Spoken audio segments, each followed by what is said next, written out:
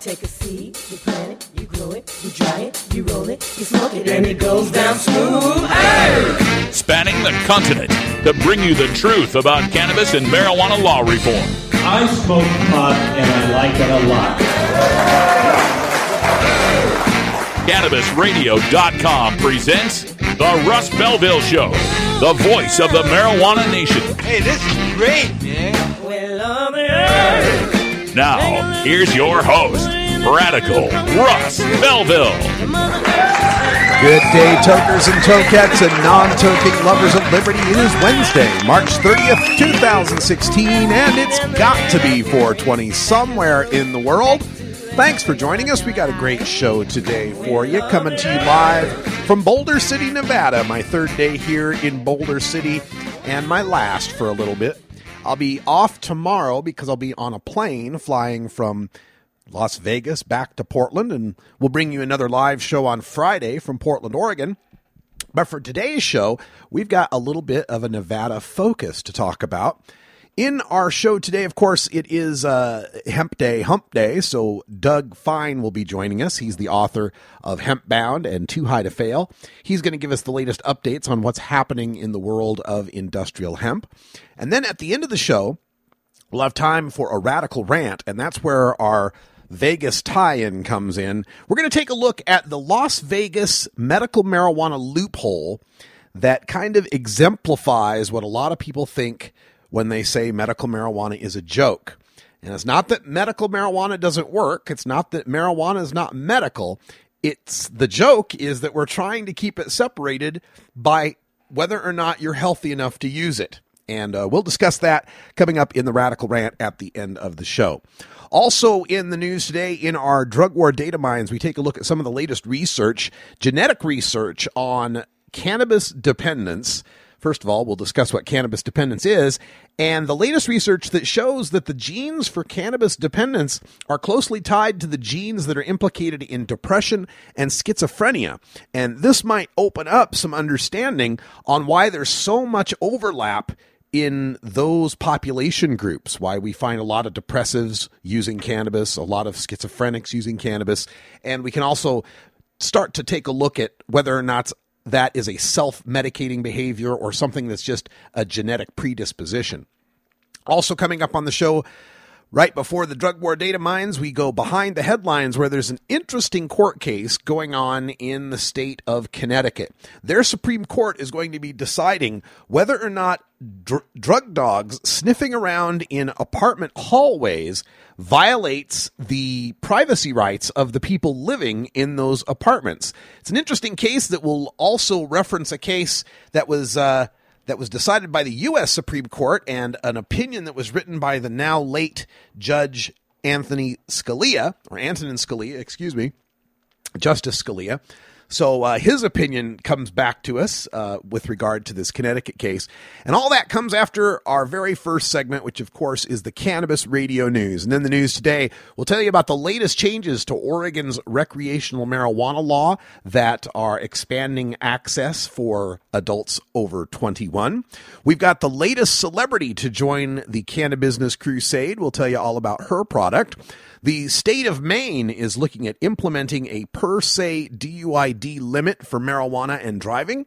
We've got a Women Grow chapter in Michigan that is sponsoring a panel discussion on medical marijuana for autism, and another corrupt cop story where a police officer was busted for his use of marijuana. Then stay tuned for Hour 2, Toker Talk Radio, where there's so much more in the news for us to discuss. We've got to look at the NFL and their drug testing period that begins, interestingly enough, on 4/20. We've got to look at welfare, drug testing, and the Brookings Institute looking at medical marijuana. We've got Vermont and another lawsuit in Colorado, plus some international stories from Israel, New Zealand, and Ireland. All coming up today on the Russ Belville Show, so stick around. We're back in just 2 minutes.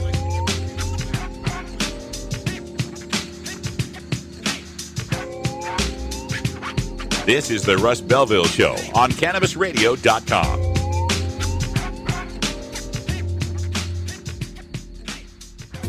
Ganjapreneur.com, your guide to the cannabis business world.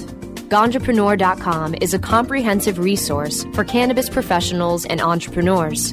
Download the Ganjapreneur app on your smartphone or tablet to catch up on cannabis industry news, scroll through our daily job listings, and learn about successful cannabis companies, executives, and investors. Ganjapreneur.com, helping Ganjapreneurs grow. Seed to sale, clicks to conversions, and more. You're listening to the Cannabis Radio Network. Don't want to spend money on a night out, but don't know what to do other than watching TV or playing video games? Consider playing guitar, bass, banjo, or mandolin. The instrument will give you hours of entertainment with friends with minimal expense. Stop by the Fingerboard Extension downtown Corvallis at 120 Northwest 2nd Street today, or check out its inventory on the web at fingerboardextension.com.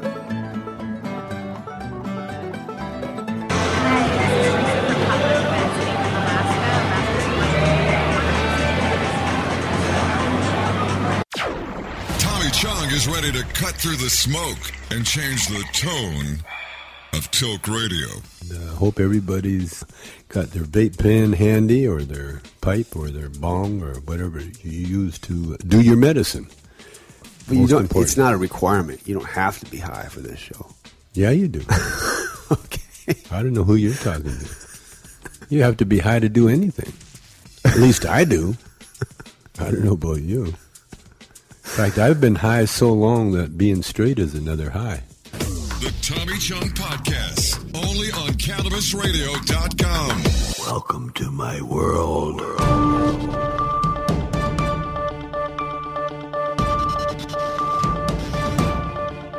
It's time for the Cannabis Radio News, covering the latest headlines in consumer cannabis, medical marijuana, and industrial hemp. Cannabis Radio News is now available exclusively at CannabisRadio.com. Now your marijuana headlines in 4 minutes and 20 seconds. This is Cannabis Radio News. This is your Cannabis Radio News for Wednesday, March 30th, 2016. Oregon Governor Kate Brown has signed Senate Bill 1511, expanding access to marijuana products at state medical marijuana dispensaries to all adults 21 and older. Oregon passed marijuana legalization as Measure 91 in 2014. That law made possession and cultivation of cannabis by adults legal as of July 1st, 2015. However, the law did not foresee the opening of legal marijuana shops until September of 2016. Last year, the legislature passed an early sales law that allowed all adults to shop at existing medical marijuana dispensaries starting October 1st, 2015. But that law only allowed for the sales of 7 grams of marijuana flower to adults, leaving edibles, tinctures, salves, concentrates, and extracts restricted to medical marijuana patients only. This led many adults in the Portland area to cross the river into Vancouver, Washington, where adults can purchase those items in legal shops. Senate Bill 1511 now allows for the sales of all cannabis products to all adults, though the Oregon Health Authority still has to write the regulations for those sales. The bill also mandates that adult pot shops can sell products to medical marijuana patients free of taxation. Critics maintain that allowing adult shops to sell tax-free to patients and allowing dispensaries to sell all products to adults foreshadows an eventual merging of both medical and recreational marijuana programs. Like Snoop Dogg, Willie Nelson, and Roseanne Barr, Whoopi Goldberg is the latest pot-friendly celebrity to try her hand at cannabis. Goldberg is partnering with Maya Elizabeth, the owner of Om Edibles in Northern California, to create a line of products designed to help women alleviate menstrual cramps. Goldberg says she was rebuffed by men in the marijuana industry who said that her product was aimed at too niche of a market. Quote, "Hey, this niche is half the population of the earth," Goldberg tells Vanity Fair. "This seems to be people flippantly blowing you off, which is what you get whenever you start talking about cramps. They weren't thinking, how do you target this? I have grown granddaughters who have severe cramps, so this is what I want to work on." End quote. Maine's Senate has passed LD 1628, a bill that would enshrine the same unscientific 5 nanogram per milliliter stone driving limit used in Washington state. The senators voted 19-14 to advance the bill to the democratically controlled Maine House. Maine has legalized medical marijuana, and an initiative to legalize recreational marijuana is tied up in appeals concerning the validity of one signature gatherer who recorded 17,000 of the almost 100,000 signatures to put the measure on the ballot. Maine, like every state in the U.S., already has a law against operating a motor vehicle while impaired by drugs. Law enforcement wants the 5 nanogram per se DUID limit to make it easier to convict marijuana-using drivers found to be impaired. But scientists explain that a 5 nanogram reading on a blood test tells the court nothing about whether a driver is actually impaired. Tragically, many of the state's medical marijuana patients would have baseline levels above that legal limit, even if they abstain from ingesting cannabis for 24 hours. West Michigan Women Grow will be holding a public panel discussion in Grand Rapids next Monday that will discuss the use of medical marijuana for autistic children. The panel includes attorney Michael Comorn, president of the Michigan Medical Marijuana Association, Christian Bogner, M.D., who has a child affected by autism, along with other parents of autistic children. Tickets are $25 in advance or $35 the week of the event. To buy tickets or for more information, go to the Women Grow West Michigan Chapter's event page. Michigan's regulatory department has refused a petition to add autism as a qualifying condition for medical marijuana treatment. No other medical marijuana state specifically recognizes autism as a qualifying condition, but Pennsylvania's legislature this month has passed the first such law that would recognize autism, and California's broad law allows for such use. A Florida police officer is off the job after a neighborhood tip led investigators to find marijuana and paraphernalia in the officer's squad car. The officer aroused suspicions of visiting a trailer in the neighborhood on a regular basis. This has been your Cannabis Radio News for Wednesday, March 30th, 2016. I'm Russ Belville. Cannabis Confidential with Dr. Dina. Candid. I want to give you the inside story. Captivating. I want to introduce you to my kind and amazingly talented friends. Compelling. We get to meet some of the most amazing cannabis activists and warriors around. Listen in as medical marijuana pioneer Dr. Dina shares never-before-heard stories, chats with cannabis insiders and celebrity friends, and provides invaluable perspective and insight into one of the fastest-growing industries in the world. I want to share with you what was once confidential information. Let's expose the truth, discuss the issues, and learn the facts. Cannabis Confidential, only on CannabisRadio.com. This is the Russ Belville Show, annoying Kevin Sabet since 2012. Hey, this is Willie Nelson, or Normal. And I smoke pot and I like it a lot. I learned a long time ago that marijuana is a lot safer than alcohol. There's nothing wrong with the responsible use of marijuana by adults. It's time we stopped arresting and started respecting those who smoke marijuana responsibly. To learn what you can do to help, contact Normal at norml.org or call toll-free 888-67-NORMAL. Every strain, every sale, every medical study. Keep it right here on the Cannabis Radio Network. When you are starting up a medical cannabis business, you want a fired-up lawyer who understands the needs of cannabis consumers. The law office of Lauren Vasquez is your fired-up lawyer for the cannabis industry. Visit her website, fireduplawyer.com, or call 1-855-MMJ-LAWS for more information. That's 855-665-5297 for Lauren Vasquez, your fired-up lawyer, or email fireduplawyer@gmail.com. The world of cannabis is evolving at a frenetic pace. The Russ Belville Show gets behind the headlines to take a deeper look at breaking news in our Cannabis Focus. Welcome back. In our Cannabis Focus today, we are going to take a look at a Supreme Court case in the state of Connecticut that is very interesting with respect to our privacy rights. And this comes to us from Fox News in Connecticut. And it's about a man who lived in a condo. And what it has to do, this man's name is Dennis Kono. And in 2012, he was arrested when police detected marijuana coming from his apartment. And the way this happened is the apartment residents were complaining that they had, smelled this guy growing marijuana, and this guy was bragging about growing marijuana. So the police got in touch with the apartment building owners and asked if they could run their drug dog in the hallways of the apartment building. And the apartment building owners said, yeah, go right ahead. They run the dog through the hallways. The dog alerts at this guy's door. So with that dog sniff alert, they go and get a search warrant. The cops with the search warrant go into this guy's apartment, and they find several small marijuana plants, seeds, growing equipment, and firearms. But when the case went to trial, the judge dismissed the charges against Kono, saying that the dog's sniff outside his door violated his expectation of privacy, and that therefore the search warrant was invalid, should never have been approved. And this is based on a Supreme Court ruling, the United States Supreme Court ruling, that came down in 2013. This ruling was the Florida versus Jardines case. And I may be mispronouncing that guy's last name. But this was a U.S. Supreme Court case that was very, very strange. Very strange because 3 of the court's liberals, Justice Elena Kagan, Ruth Bader Ginsburg, and Sonia Sotomayor, the 3 dyed-in-the-wool liberals, were joined in this decision in the majority, a 5-4 majority, by Antonin Scalia and Clarence Thomas.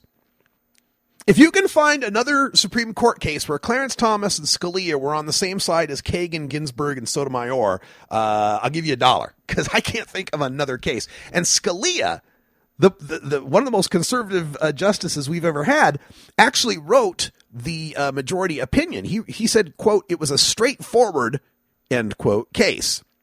And it all hinged on the concept of curtilage.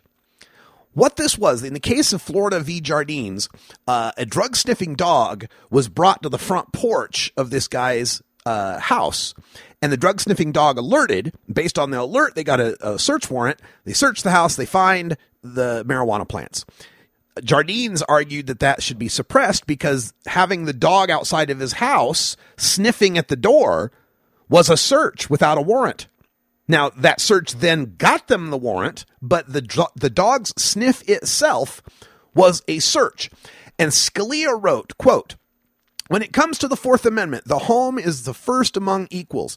The right to be free of unreasonable government intrusion inside the home would be of little practical value if the state's agents could stand on the home's porch or side garden and troll for evidence with impunity. The officers who conducted the search had all 4 of their feet and all 4 of the companions, the dogs, firmly planted on the constitutionally protected expansion of Jardines' home. So the idea is, the curtilage idea was that the man's home, his castle, doesn't start just at the man's door. It also includes his front yard, his porch. It includes his property. And while the cops can come to your front porch and knock on the door like any citizen could to, see if they want to talk to you, bringing the dog with them, an instrument of detection, a search instrument, was unconstitutional. And that's where this case gets interesting, because now we're talking about people in an apartment, and the question becomes, is that common hallway in an apartment building part of your curtilage? Is the area directly in front of your door in a common hallway curtilage? And would that be a place where if you brought a drug dog without a warrant, you were intruding on a person's privacy rights? Now, the prosecution wants to say, well, no, it can't be curtilage because the owner gave the permission. The owner of the building gave permission to search in that building, a building owned by this guy. Now, you can be a landlord who owns a house. That doesn't give you the right to let drug dogs sniff around on the porch.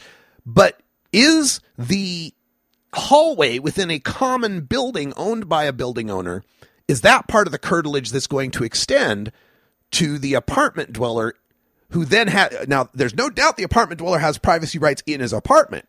And there's no doubt that they can't bring a drug dog specifically to someone's door to search that door in the apartment. There were previous U.S. Circuit Court of Appeals decisions in the 80s about that. But this is running the dog through the entire hallway. So it's an interesting case, and it'll be interesting to see how the Connecticut Supreme Court decides. I think regardless of how they come down on this case, this is something that will eventually have to be decided by the U.S. Supreme Court, given all the conflicting decisions regarding apartments versus houses. But practically, this is a question of class. We can't have one rule that applies to rich people in the suburbs with their homes and porches, and another for poor people in apartments. Could it be Satan? As I was saying, you can't have one rule for rich people in the suburbs and another rule for poor people in apartments. At least that's the way life ought to be. Wouldn't be surprised if they rule the other way, though. I guess it depends on whether or not we get a Supreme Court justice seated anytime soon. Happy 420 Mountain Time Zone. We'll be back with Drug War Data Mining in just 2 minutes. Dr. Dabber, hurry! Its temperature is shooting past 1,000 degrees Fahrenheit. It's burning up. I'm afraid for this little guy, it's just too late. What caused the problem? Only Dr. Dabber can maintain the perfect temperature for a smooth-tasting, slower burn. This standard vaporizer lost all of its health benefits, sending it up in smoke. So you're telling me that most vapor pens burn so hot they produce smoke, not vapor? Correct. Keep away from those standard vaporizer pens and turn to Dr. Dabber. Doctor's orders. Less heat, more flavor. We have your smoking section right here. This is the Cannabis Radio Network. Coming soon to a city near you, Cannabis Finance Boot Camp. Get all your cannabis accounting, legal, and compliance questions answered by their knowledgeable panel of industry experts who want to help your cannabis boom. Whether you're a grower, dispensary operator, or a newcomer to the field, your cannabis needs Cannabis Finance Boot Camp. For information on upcoming events, visit CannabisFinanceBootCamp.com. The Russ Belville Show is blogging and podcasting daily at RadicalRuss.com. Tommy Chong is ready to cut through the smoke and change the tone of Tilk Radio. During Dance with the Stars, I started feeling discomfort. Yeah. And not only that, I was doing these old man smells. And it was kind of embarrassing because, all the Dancing with the Stars crew, cast and crew, they were all young kids. Yeah. And then all of a sudden, this old guy would come along and do one of those silent farts, that you don't know you're doing it. Yeah. And all of a sudden you smell, and everybody go, what the hell smells? And, and you knew it was me. And so I'd scurry off to the bathroom, and that's when I knew that there was something wrong. The Tommy Chong Podcast, only on CannabisRadio.com. Welcome to my world. Promoting the end of adult cannabis prohibition is easy because we have facts, science, reason, compassion, evidence, truth, and logic on our side. It's even easier when researchers catalog it all for us. Learn how to gather the facts on marijuana use, arrests, seizures, rehabs, drug tests, and more on this edition of Drug War Data Mining. Today in the Drug War Data Mines, we go to Healthland on Time, and Maya Zalovitz has written another great piece here entitled "The Genes for Pot Addiction Have Been Identified." Now, I always have to preface these discussions about these genetic predispositions as if, like, you're born with a certain gene and there's just no hope for you. It's guaranteed you're going to be a marijuana addict. No, that's not what these kind of things mean. They just show a statistical correlation in these cases. It doesn't mean that if you have this gene, you couldn't be a responsible marijuana consumer. We're just talking about trends. But this is an interesting trend that they are finding, and that is that they've identified specific genes that seem to indicate a predisposition for cannabis dependence, and some of those same genes are also identified with increased risk for depression and schizophrenia. And this is why this is very interesting, because when they take a look at people who do have a cannabis dependence, about 90% of them also suffer from some other psychiatric condition or addiction. And so the idea here may be that we're actually finding some justification for the idea that it's all related. For the longest time when we've spoken with Dr. Mitch on our show, we always point out that yes, there are people that get depressed or get depressed and then use cannabis, or people that have schizophrenic tendencies that use cannabis, but it doesn't show that the cannabis caused those tendencies. They just seem to go together like peanut butter and jelly. It doesn't mean you have to always eat peanut butter with jelly. There's a correlation there. So the authors said, quote, "We were surprised to find a genetic risk overlap between cannabis dependence and major depression. This is coming out in a study in the Journal of the American Medical Association Psychiatry. And the way they did this study is they found 15,000 people that were in 3 different groups, and they noted what their genetic makeup was. Now, in these groups, the people with cannabis dependence ranged between 18% and 36% of the people in those 3 groups. That's a great deal more than what you'd find in the general population. The general population is about 9% of the people have a cannabis dependence. So in these groups, we're talking about groups with twice to 4 times the regular rate of cannabis dependence, but that's just because they're trying to tease out these genetic markers. So they're naturally going to try to pick people that have that dependence. So one of the genes they discovered was linked to the risk for both depression and marijuana addiction or cannabis dependence. And what they're saying here is that the people with genetic risk for depression are simply more likely to smoke pot excessively, and that could be a form of self-medication in their case. They point out that this is also something that is correlated with youth. We find that when people do develop a schizophrenic type of disability or disorder, that it tends to happen in the later parts of the teenage years, between 15 and 18. This also tends to be the time that people take up marijuana consumption, if they do at all, is usually between the ages of 15 and 18. It's hard to work out the exact, what's causing what, but we find that the studies that are showing that pot smokers, for example, are more likely to have schizophrenia.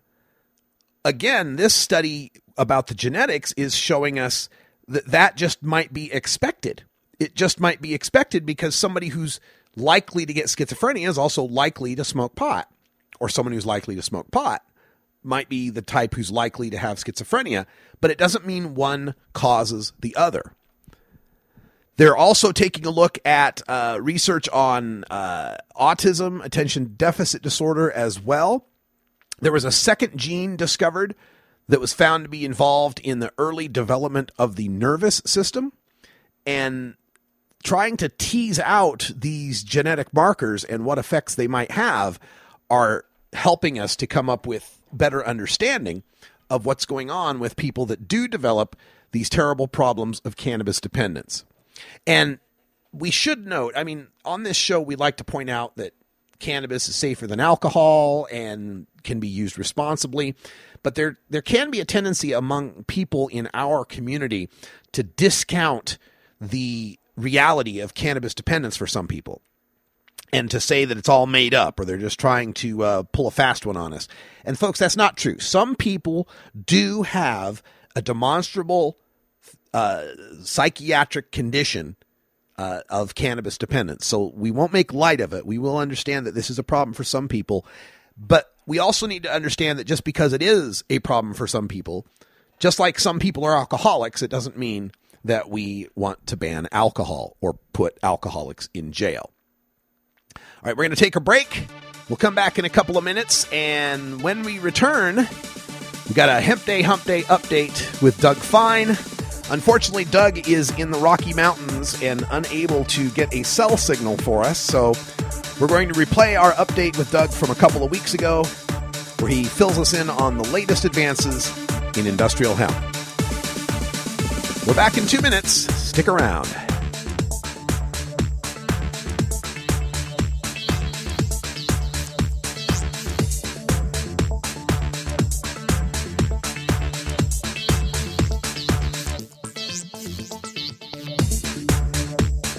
This is the Russ Belville Show on CannabisRadio.com. Cannabis Confidential with Dr. Dina. Candid. I want to give you the inside story. Captivating. I want to introduce you to my kind and amazingly talented friends. Compelling. We get to meet some of the most amazing cannabis activists and warriors around.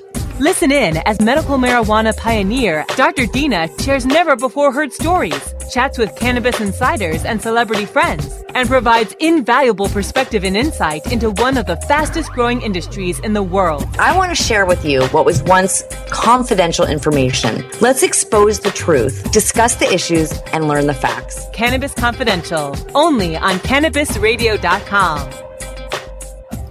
You're listening to the Russ Belville Show on CannabisRadio.com, where we don't change our mind on decriminalization during an election year. This is Cannabis Facts from Robert Platshorn's thesilvertour.org, supported by our donors and Hemp Inc., poised to lead America's hemp revolution at hempinc.com. In 1937, the second most prescribed medicine, marijuana, was banned.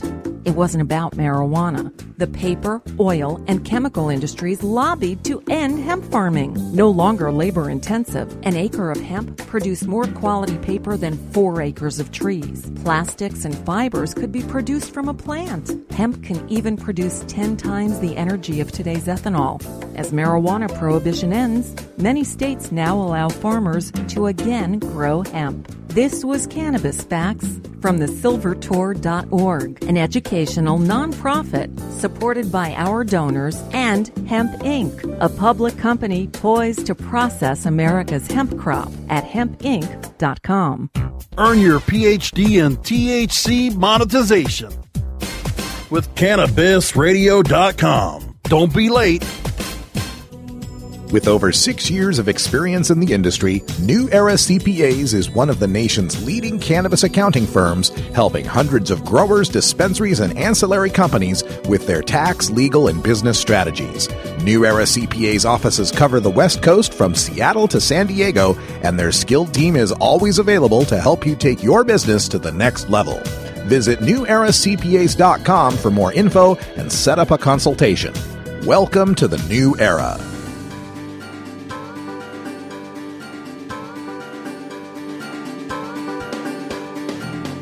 Marijuana legalization also ushers in the return of the American hemp industry.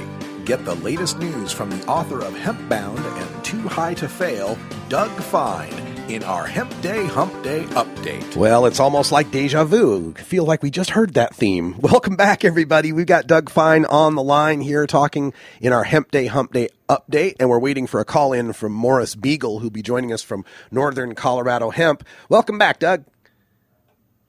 Good to be with you always. So can you tell us a little bit about this Northern Colorado Hemp Expo that you've been discussing? Yeah, absolutely. So I'm really proud of the Colorado Hemp Company. And by the way, I just got a text from Morris that he's dealing with an emergency. He's going to call in ASAP if he can while we're still talking. In fact, we do have Morris on the line, actually. Morris, welcome to the show. Hey, thanks for having me. Sorry, I've been juggling the world here the last couple of days. Believe me, we know how it is. Morris, we appreciate you being here, and we were just asking Doug about this Northern Colorado Hemp Expo. Maybe you can tell us a little bit about it. Well, let me introduce, if I could, this is Doug. Let me introduce Morris for a quick second, just from having worked closely with him now for 3 years, and then I'll let him take it away. Because, first of all, we're partners at his Colorado Hemp Company. Printed the Hemp Printed First Legal Harvest, my most recent book, and it's a tree-free publishing revolution, and it also documented the farmers whose hemp actually partly went into the book, and so we've been working together for years, and I was a speaker right after Hempbound came out, the previous book, at the first NOCO Hemp Expo, and watching it become this premier event at the big event center in Loveland, Colorado, is an astounding thing that echoes the growth of hemp, and Morris full-on gets it. He's been a music producer who wants to undo, he can tell you, the many thousands of pounds of of the CD cases that he sent to the landfill over the years, and he also is a producer and promoter who treats his talent well and runs the best possible events. And it's in year 3 become the go-to hemp industry events in the world. Excellent. All right. Well, Morris, tell us all about it.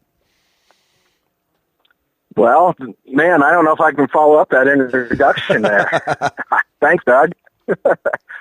Well, so this is the 3rd annual NOCO, and it has grown substantially since the first year.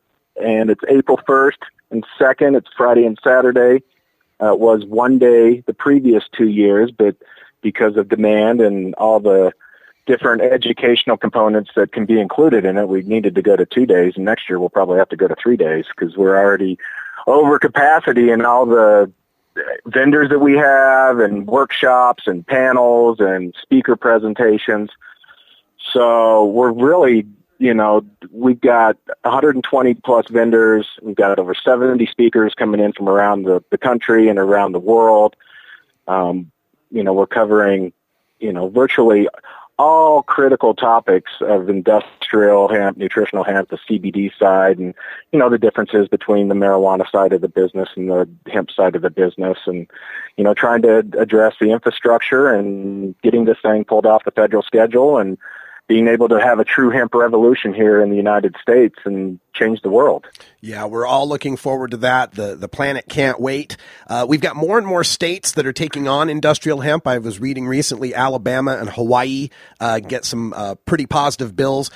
Morris, does this event cover the national and international spectrum of industrial hemp? Oh, absolutely.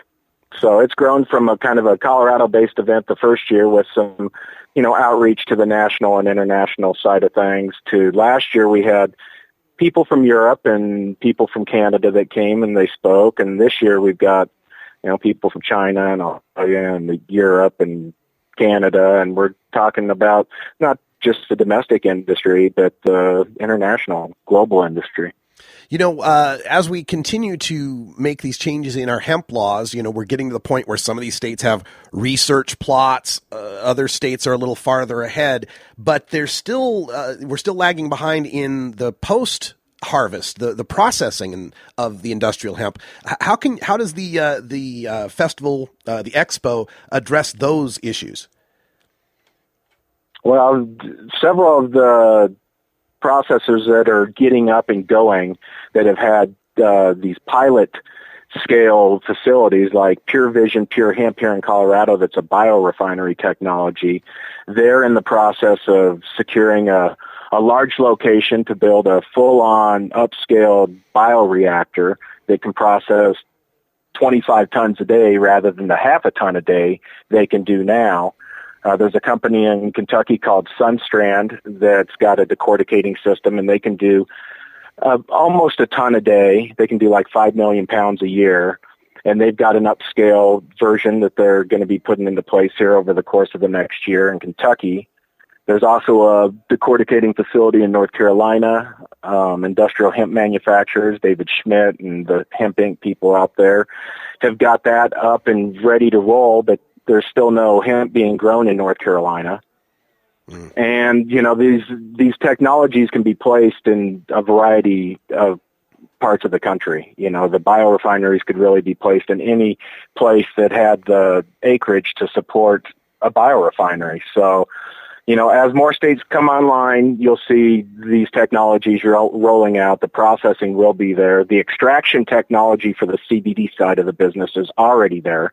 We've got, 8 or 10 extractors that are going to be there. And, the extraction technology from the hops industry and the essential oils industry and now the marijuana industry, that technology is there. And some of the new technologies that are coming online are going to, leave some of these technologies that are, prevalent in the market today. They're going to be, left behind and in the dust here in the next 12 to 24 months is my guess. Wow, no doubt about it. It's expanding rapidly and evolving even faster. And Morris, I'm wondering if folks out there in my audience would like to know more about the expo, to go online, get tickets, or just find out information. Can you give them some websites or information to help? Yep. www.nocohempexpo.com. NocoHempExpo.com. You heard it here first. All right, folks. We've got some questions coming in from our chat room, and this could go to either one of you, but it's addressed to Doug Fine. John wanted to know, is it incorrect that hemp doesn't cross-pollinate with high THC strains? He heard testing was showing no cross-pollination. Correct. So when I was researching Too High to Fail, book about regenerative psychoactive cannabis, just half a decade ago, I heard and had no reason not to believe the conventional wisdom that if the federal authorities in the then more raging drug war really wanted to eradicate the Emerald Triangle cultivation market, they'd dive bomb hemp pollen. Yeah. Right? So the reality is you can crossbreed any different kind of cannabis if you really want to target it. But generally speaking, the deal is industrial hemp pollinates at a different time of year than psychoactive cannabis. It's a different growing season. Not only that, but it's used as a protectant from pollination on other plants. And I saw in Europe different cultivars of hemp being grown catty-corner to each other on multi-acre plots. And none of the farmers were worried about it. It was about good farming, good communication. That's all that it takes. And so two farmers in Oregon last year grew adjacent hemp cannabis farm. And at NOCO, I'll have in my keynote talk a slide that's where I take a show of hands from the audience. Which one of these is the psychoactive and which one of these is the hemp? They're huge 5+ pound plants, flowering plants, leaning into each other, hugging each other, literally loving each other. No cross-pollination. And a second farmer in Oregon also did that test last year as well. So we feel, those of us who have been preaching that it's all one plant and all the items you and I, Russ, have been talking about earlier in the segment, those of us who are preaching it, we believed it, but we didn't want to sound too sure of ourselves because people's livelihoods are at stake, and we're seeing more and more evidence on the ground and more understanding that it's one plant in cooperation. And that's just the kind of education, by the way, we'll see at NOCO. Mars was mentioning the international reach, and you asked about that. Besides my keynote at State of the Hemp Industry, a member of the Drunkers family, one of the first modern hemp producers in European industry, will be there speaking. It's just an unbelievably sort of broad array of people that everybody wants to be. It's like being in a Woody Allen movie. They know that Morris is a good person, does a good job. Everybody wants to be there. And it's a place where I always learn as well as teach.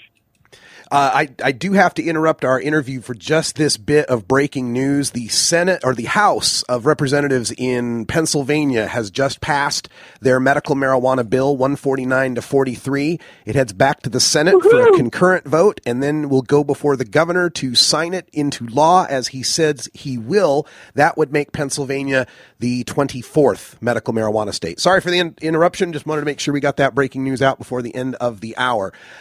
Doug, before we wrap up here at the top of the hour, I want to give you the chance to let people know. I mean, you mentioned it briefly. You'd be at Ungas in New York.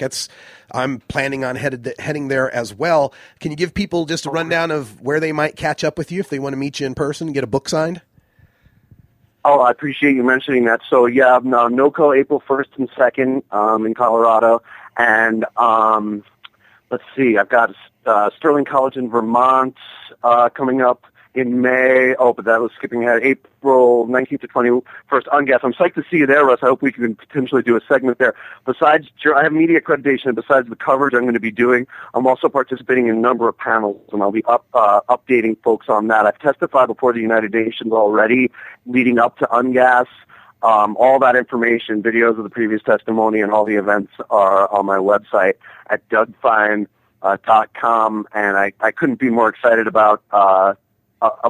It's going to be spring is just a busy time of year because we're prepping for planting and projects in Oregon, Colorado, Vermont.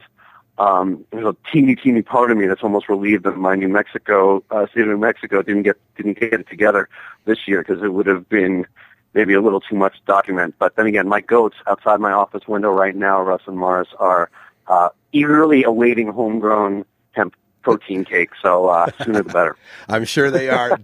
Doug Fine is the author of Hempbound and Too High to Fail and one of the nation's leading experts on industrial hemp. Morris Beagle from Northern Colorado Hemp Expo, and it was the Colorado Hemp Company. Did I get that right? Correct. All right. Yep. Thank you guys so much for joining us today for this extended Hump Day update. That's all the time we've got for today because there is a camera crew here from CBS. Well, that was a couple of weeks ago when I was in Phoenix, our interview with Doug Fine and Morris Beagle. My apologies, Doug couldn't make it today for our update. He was just out of cell phone range and could not get a decent connection. We'll have him back in a couple of weeks, and you can ask your hemp questions then. Coming up next, we got time for a radical rant. The Nevada medical marijuana loophole that makes people think medical marijuana is a joke when we come back.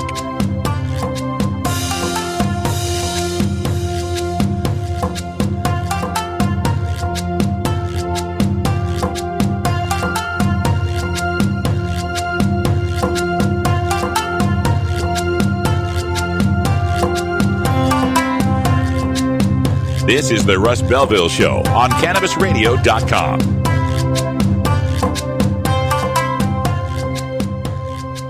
The next generation of vaporizers has arrived.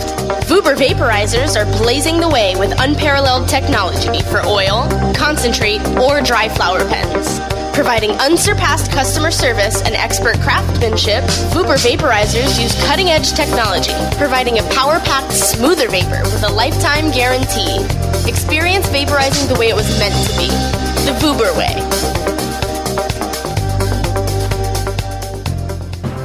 Forwarding the cause of legalization and research of the growing cannabis industry, one podcast at a time. The Cannabis Radio Network. The Russ Belville Show is proudly sponsored by the Marijuana Business Association. The MJBA, called by NBC News the Cannabis Chamber of Commerce, is the fastest growing business association in the fastest growing industry in America. I've been working with the MJBA for years, and I personally invite you to join the MJBA. MJBA also publishes the popular MJ Headline News on Facebook and the MJNewsNetwork.com and Marijuana Channel 1 on YouTube. Visit MJBA.net for more details. The Russ Belville Show. Chat is for friends 18 and older. We expect our chat to be civil, mature, and free from excessive profanity. If you don't like these rules, there are approximately 6 billion other chat rooms with lower standards that you can visit. Tommy Chong is ready to cut through the smoke and change the tone of Tilk Radio. All you have to do is decriminalize. We don't need a government regulation to tell us this is good pot, that's bad pot. We don't need any of that. The Tommy Chong Podcast, only on CannabisRadio.com. Welcome to my world.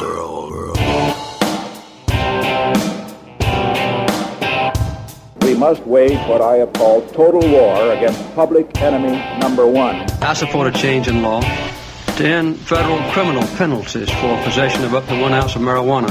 That marijuana, pot, grass, whatever you want to call it, is probably the most dangerous drug. Some think there won't be room for them in jail. We'll make room. I experimented with marijuana a time or two, and I didn't like it and didn't inhale. One major responsibility is to encourage people to use less drugs. Entirely legitimate topic for debate. Radical Rant. Welcome back, everybody. This week, I'm in Las Vegas, and I'm doing some work that requires me to do something I swore I would never do, and that's get a medical marijuana card.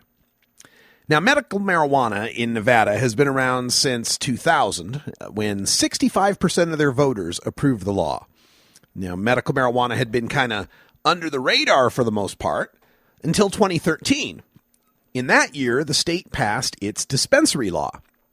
That law authorized the creation of dispensaries, and one of them is near the famous Las Vegas Strip. And that's where my job comes in, because I have to go there and do some interviews and maybe a live broadcast remote, and I can't get into that building unless I have a medical marijuana recommendation. Now, the problem with this 2013 law is it did create dispensaries, and that's a good thing, but those dispensaries came at a huge price. And that price is the right for almost all medical marijuana patients to cultivate their own cannabis. every patient who was growing their own plants as of July 1st, 2013, can continue having their home grow until tomorrow. Tomorrow is the last day that medical marijuana growers who had been growing up until 2013, it's the last day that they can home grow. And those medical marijuana patients who got their cards after July 1st, 2013, once the dispensary law was passed, couldn't home grow at all. That was just a grandfathering in for the existing patients to try to find another way to get their medicine. So, as of Friday, there will be no home grow rights for medical marijuana patients in the state of Nevada. The idea being that they don't need to home grow anymore because now dispensaries exist. Now, there is a tiny window of legality for a few home growers. According to the law, quote, self-cultivation, self-growing, and self-production is prohibited unless the person engaging in such activity qualifies for one of the compassionate exceptions from the prohibition, including an illness that precludes travel to a medical marijuana dispensary and the lack of a medical marijuana dispensary within 25 miles of the person's residence. That sounds familiar. It's the infamous 25-mile halo rule that was first unleashed in Arizona's 2010 medical marijuana law, where living in a city pretty much precludes you from cultivating cannabis. Thanks to this rule in Arizona, 97.2% of all patients in the state live somewhere with no home grow rights. And there's no reason to think that Nevada won't also have that situation for more than 90% of their patients. And it seems to me like this Nevada no home grow halo is even more restrictive. In the Arizona rule, if you're more than 25 miles away, you have the right to home grow. This Nevada rule says you got to be more than 25 miles away and your illness precludes travel to a dispensary. Now, I'd like to check the actual text of the law, but that's the way this description has been written up, as if you have to have both to get your exception. Now, the qualifying conditions for a medical marijuana card under Nevada law include AIDS, cancer, glaucoma, and any medical condition or treatment for a medical condition that produces cachexia, persistent muscle spasms or seizures, severe nausea or pain, and PTSD as a condition. Well, folks, I don't qualify under any of those conditions. So there's no way I should be able to get a medical marijuana recommendation under Nevada law. So I'm out of luck, right? Wrong. The same law that passed in 2013 that established Nevada dispensaries also established reciprocity for medical marijuana recommendations from other states. Simply put, your out-of-state medical marijuana card is good in Nevada. There is a catch. It's only good at one dispensary that you designate. So, while I'm never going to qualify for a medical marijuana card under Nevada's law, I'm more than able to qualify under California's lax standards. So the problem then becomes, if I'm in Las Vegas, how do I get myself to California to go get myself a medical marijuana card? I mean, the nearest clinic is going to be probably in L.A. or somewhere in the L.A. area. It might be quite a drive. But I don't have to drive all the way to a medical marijuana clinic, thanks to websites that now exist that allow you to get your California medical marijuana recommendation with a tele-checkup. That's right, you can just get a webcam and a microphone, talk to a doctor in California via this web chat, and that doctor will write out your recommendation for medical cannabis, and they will mail you your medical marijuana card. They can even next day mail it for you. So, it's just a short 45-minute drive from Las Vegas to the California border, because according to the website, when you're talking to the doctor in California, you have to be located in California. Now, you don't have to be a California resident. You just have to be physically in California to be able to get the card. So, either you drive 45 minutes from Las Vegas down I-5 to cross the California border and then get on your tablet or smartphone and do the little video chat to get your medical marijuana card, or You log in from wherever the hell you are, and you just tell them you're in California. Because they're not checking IP addresses or trying to physically verify that you're not where you say you are. Allegedly. So, it's just a matter of getting online so that you can get your medical marijuana recommendation, get your card mailed out to you. But you don't even have to wait that long. In addition to doing the medical marijuana card for you, the people at the online website will send you some email that contains a PDF of your recommendation.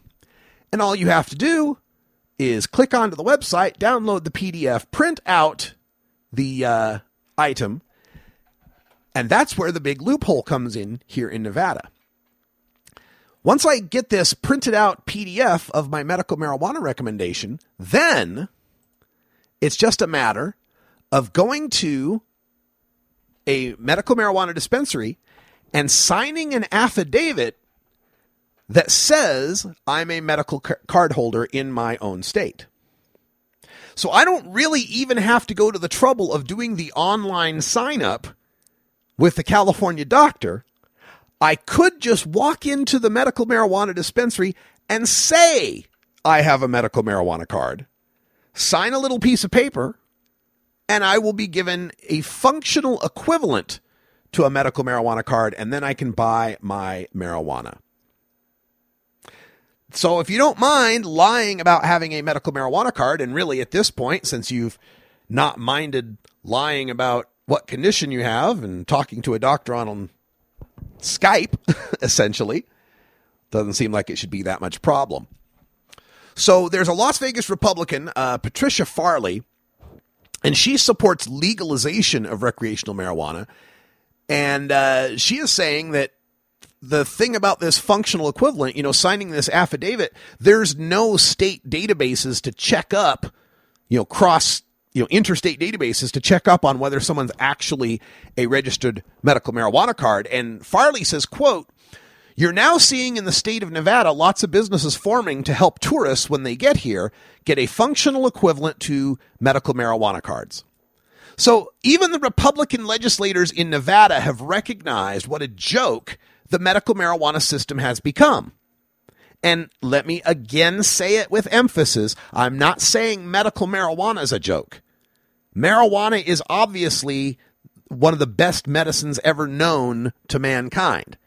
We're not saying marijuana doesn't work for patients. We're not saying patients don't get benefit from it. We're not saying patients or all patients are lying about what's going on. What we're saying here is the system that has been established to separate the sick from the healthy is a joke. That system is either an absurd joke when we talk about California and teleconferencing and the ease with which anybody, healthy or not, can get a recommendation, or we're talking about a tragic joke where you take it to a state like New York or Minnesota, where it's so, or Illinois, where they've made the program so restrictive, trying to separate the sick from the healthy, that many of the sick people end up on the wrong side of the line because the legislators there don't want it to look like the absurd joke of California or Nevada, where anybody can get a card and it's essentially legal recreational marijuana. And the root of this joke on either side, either the absurd side or the tragedy side, is the joke of trying to say marijuana is two different products based on why the people are using them. Folks, marijuana is marijuana. It doesn't matter if I want to smoke it to get high or you want to smoke it to ease your pain. It's still marijuana. Trying to separate people, or trying to separate a market and criminally punish some of the market while allowing the rest of the market based on arbitrary decisions of health is bound to create these absurdities and these loopholes that the healthy people will try to jump through. Let's just legalize marijuana for everyone. Whatever your reason is your own business. Folks, that's all the time we got for Hour 1, but stay tuned. Hour 2 is coming up next. We got international news from Ireland and Israel and New Zealand. We got all sorts of other stories bubbling up through the courts and through the legislatures. And we'll take your calls at 971-533-7111. Don't forget to stay tuned for Stoner Jesus at the top of 5 o'clock, and at 6 o'clock, the new Tommy Chong podcast on CannabisRadio.com.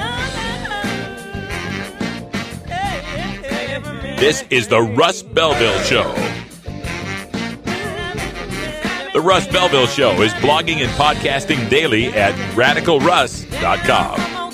For everyone here at CannabisRadio.com, I'm Radical Russ. Thanks for joining us, and until next time, take care of each other, tokers. You take a seed, you plant it, you grow it, you dry it, you roll it, you smoke it.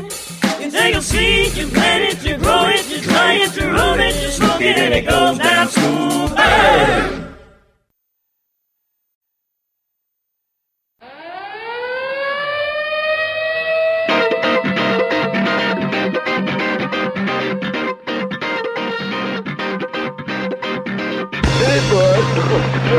Now it's time for Toker Talk Radio, the voice of the marijuana nation. What are you people?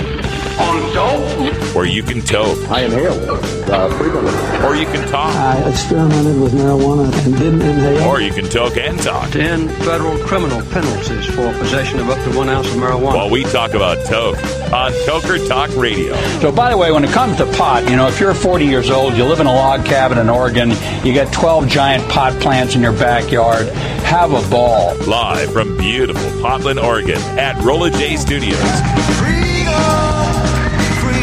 Hey, this is great. Just like cannabis. Plus your calls live at 971-533-7111. They're walking on their pants with their cap on backwards, listening to Enema Man and Snoopy Poop Dog. What's to keep somebody from getting all potted up on weed and then getting behind the wheel? Gateway theory doesn't work. It's a reality. Holland, is it real? Don't tease me. We're locking up people that take a couple of puffs of marijuana, and the next thing you know, they got 10 years. And now, here's your host, the guru of ganja graphics, the sultan of sativa statistics, and the worst nightmare of a reefer-mad prohibitionist. A polite, perspicacious, productive pothead with a propensity for PowerPoint. Radical Russ Belville. Welcome back, tokers and tokettes and non-toking lovers of liberty. Radical Russ here in Boulder City, Nevada. Just checking out my medical marijuana recommendation.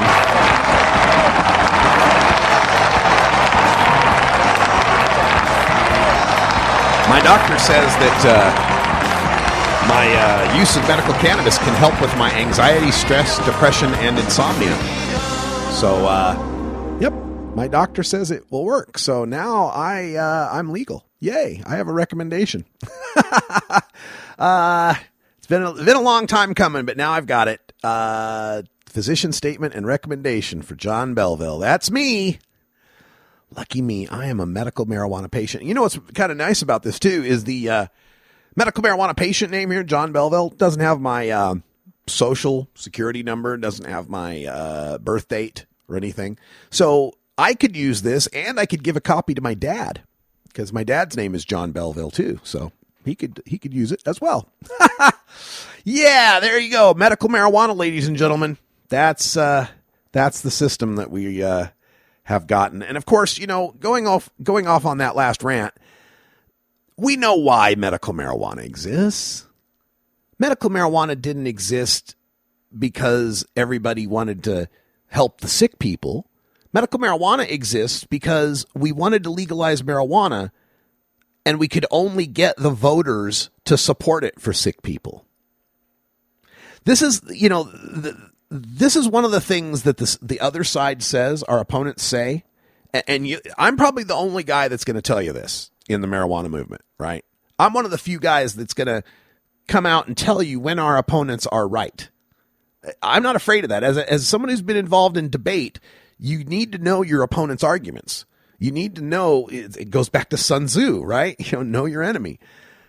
And In our opponents' arguments, they often like to say that medical marijuana is a red herring. It's the camel's nose under the tent, because the people that want medical marijuana really just want to legalize marijuana. And in the early 90s, they recognized that they needed to rebrand marijuana away from being a hippie stoner drug into being a medicine for sick people, and then people couldn't resist voting for it. It would be kind of a nice tactic to get the law passed. And then once medical marijuana existed, people would get more and more comfortable with medical marijuana and more comfortable with marijuana in general, and then that would lead them to supporting legalization.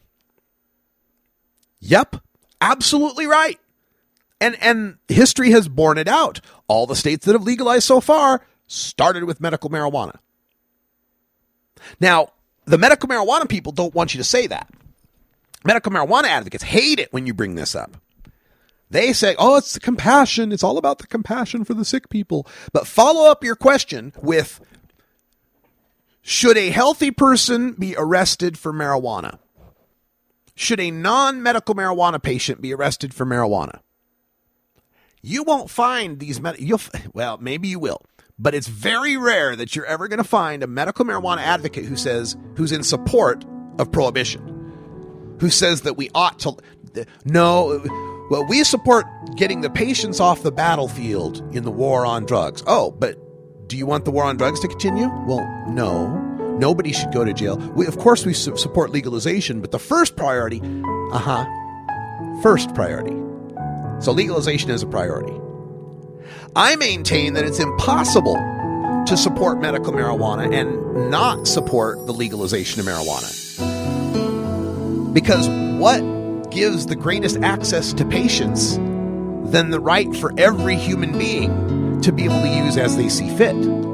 This is the Russ Belville Show on CannabisRadio.com. Ganjapreneur.com, your guide to the cannabis business world. Ganjapreneur.com is a comprehensive resource for cannabis professionals and entrepreneurs. Download the Ganjapreneur app on your smartphone or tablet to catch up on cannabis industry news, scroll through our daily job listings, and learn about successful cannabis companies, executives, and investors. Ganjapreneur.com, helping Ganjapreneurs grow. Next to THC and CBD, you can now add CBR to your cannabis vernacular. CBR as in CannabisRadio.com. Hey everybody, it's Radical Russ here from 420 Radio, inviting you to be like me and get your ink done at Lucky Horseshoe Tattoo, Fort Worth's most female-friendly, clean, sterile, awesome tattoo shop. Thomas and his crew are true artists who can design you a custom piece or use a design you bring in. Lucky Horseshoe Tattoo also offers all styles of tattooing as well as piercings and all-around fun. In the DFW area, stop by Lucky Horseshoe Tattoo and tell them Radical Russ sent you. Trust me, it'll feel awesome.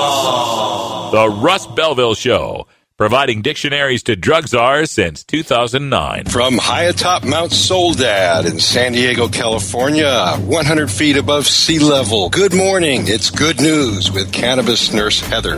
This plant is amazing. Positive change is happening. We did it. No matter who you are, you can make a positive impact on the world. I would rather be illegally alive than legally dead. And that quote helped to give you strength. Nurse Heather is only on CannabisRadio.com. Good morning, Cannabis Nurse Heather.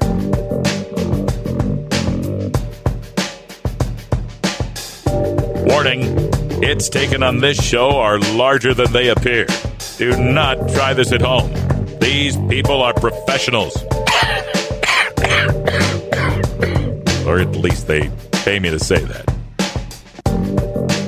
This is Dan Michaels from DanMichaelsAudio.com, and you're listening to Radical Russ on CannabisRadio.com. Welcome back, everybody. It is just about 9 after the hour, and I am printing out my medical cannabis recommendation. That's right, folks. Mark this as the day, March 30th, 2016. Radical Russ officially became a medical marijuana patient. And, you know, for me, I'm going to put patient in quote marks, just like I put radical. I'm a patient, right? Yeah, I got it. No, it's true, folks. I'm a medical marijuana patient because I went to a website and I told them that like I get depression, anxiety, and insomnia, and then that website it made me do a Skype call with a doctor. The doctor said, "Oh, well, then you should use marijuana." So there you go. That's medicine. There we go. I'm legal. Oh my goodness, I can't believe it. I'm looking at it. There it is. You can hear it, right? I'm looking at the piece of paper right now. They got a 24-hour verification number. They got my patient number. It's good until March 30th of 2017. And my doctor says that the use of medical marijuana is appropriate. There we go.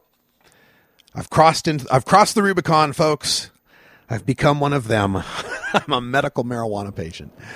Okay. Well, you know, I'm going to cop to this being a work requirement.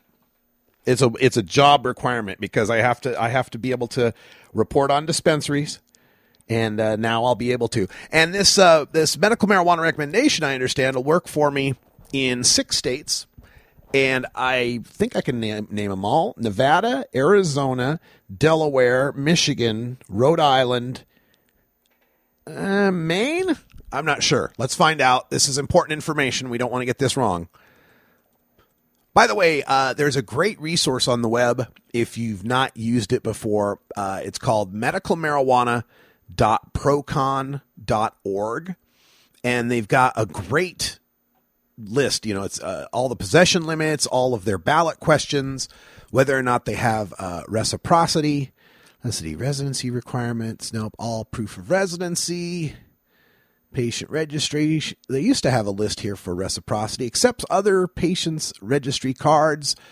Yes, Arizona, but you can't shop at a dispensary there. California does not, but my recommendation's for California. Let's see, Colorado, but I'm legal in Colorado. Doesn't matter. No Connecticut, no DC, no Delaware. No on Hawaii. Darn it. No on Illinois. Maine. Yes. Yes for Maine. No for Maryland. Unknown for Massachusetts. They might. That's very good. Michigan accepts other states' medical marijuana cards. Minnesota does not. Montana does not anymore. They had they used to in Montana.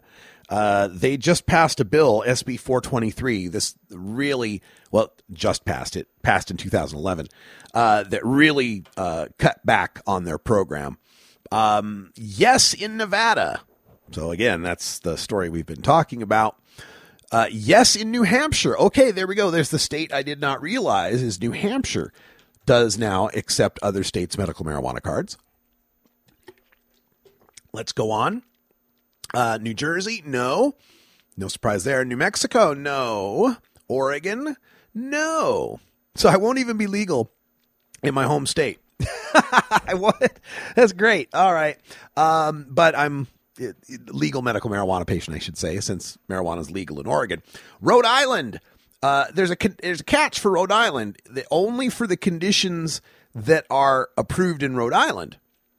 And none of my conditions are a Rhode Island condition, so I guess I have to cut Providence off my travel plans, right?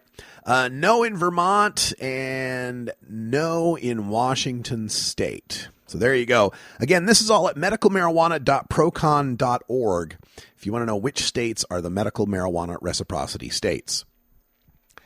Now, in other news, got a big warning for our NFL players that are fans of the show. I know there's got to be a lot of them, right? The drug testing period begins April 20th. That's right. The NFL starts their substance abuse testing. This is their once-a-year annual test for substances of abuse. April 20th through August 9th. They actually tweeted this out from the NFLPA account. That's NFL Players Association. April 20th through August 9th is testing for substances of abuse, which we know means weed. Here it is. They tweet this out today. That's giving 21 days for the players to stop smoking weed So once the test starts on April 20th, they can get away with it. They can pass their test. And once you have your test, you know that's the only test that you're going to have. There won't be a test for the rest of the year. So, if you're failing your once-a-year NFL drug test, you're either smoking a lot of weed and forgetting what the date of the test is and not stopping. Now, you know me, I don't think anybody should lose their job from a drug test. I don't think anybody should be punished for a drug test. Drug tests should be abolished, period.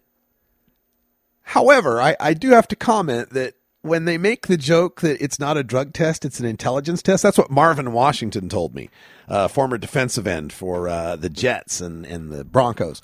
He says it's really just an intelligence test because they only test you once a year and they tell you it's coming. And if you can't pass that, well, you're either smoking so much that you've got a baseline level that beats the test, or you got a cannabis dependence problem and you just can't stop. So who knows? But the testing should be banned anyway, but it's just funny to me that they test once a year. So you got to think these guys that are failing it, you know, you could pass it. Let's just say that. All right, let me get to another story. This is great information coming out of the Brookings Institute. John Hudak's been a guest on the show, and he's the lead author on this new study. And I wanted to play you just a clip from John and his co-authors on what they call the medical marijuana mess. At the time, it was just hell. You're a parent and you just putting one foot in front of the other. It's like, this can't be the rest of her life. There's got to be something else. She didn't understand why she had to go to another state to get medicine. Well, when we were in Colorado, emotionally it was very difficult, particularly for Jennifer being away from her father because he stayed here with my other daughter, couldn't quit his job, so we split up the family.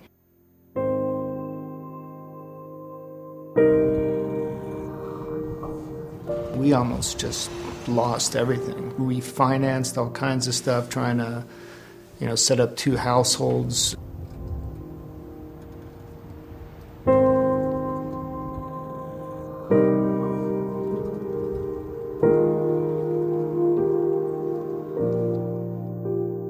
You're looking around and literally the dosing is all parents, and it's mainly tiger moms that are just tirelessly taking care of their kids. Just kind of, it's like, okay, my kid has this, and they're taking this, so how are you weaning down? It's like, I'm going to try that. Try dropping it, and literally that's how everybody is dosing. There's no doctors because they can't talk about it.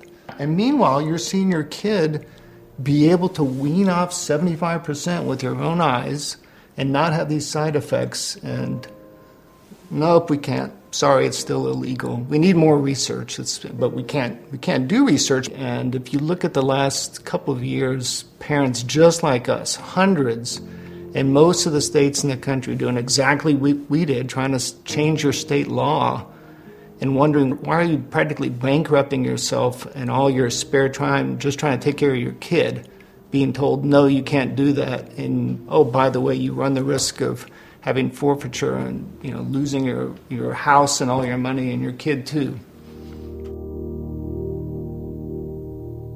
That's the medical marijuana mess video profiling some of the families that are dealing with these states that have no medical marijuana. John Hudak's report, The Medical Marijuana Mess, A Prescription for Fixing a Broken Policy, is available at the Brookings Institute, brookings.edu.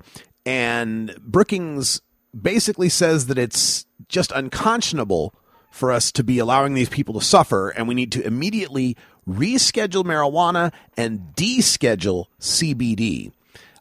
Great report, and we will have John Hudak on as a guest for our show once again to discuss this, but he's been interviewing so many of these people that have had such devastating effects from this marijuana prohibition on their families, on their children, on their health, on their finances, on their possible freedom. And it's important for us, even if we are pointing out what a joke these medical marijuana programs can be, the joke side of it is this federal ban. The joke is marijuana being Schedule 1 and forcing us to come up with medical marijuana programs that, if we are trying to be compassionate, can't help but have loopholes. You know, this thing that allows the people in Vegas to walk into a dispensary and sign an affidavit that they're a card holder in another state is what you would do to be compassionate. Somebody comes to Vegas from, Vermont, and they've got cancer and they've got a card in Vermont, but they didn't bring their card with them. What are you going to do? Turn them away? No, you let them sign a piece of paper that says they're okay to come in, and you get them their medical marijuana. Now that loophole allows any old 20-something to walk in too and say the same thing. Well, okay. What's the alternative? Let the guy with cancer suffer? Let's just end the joke at its root.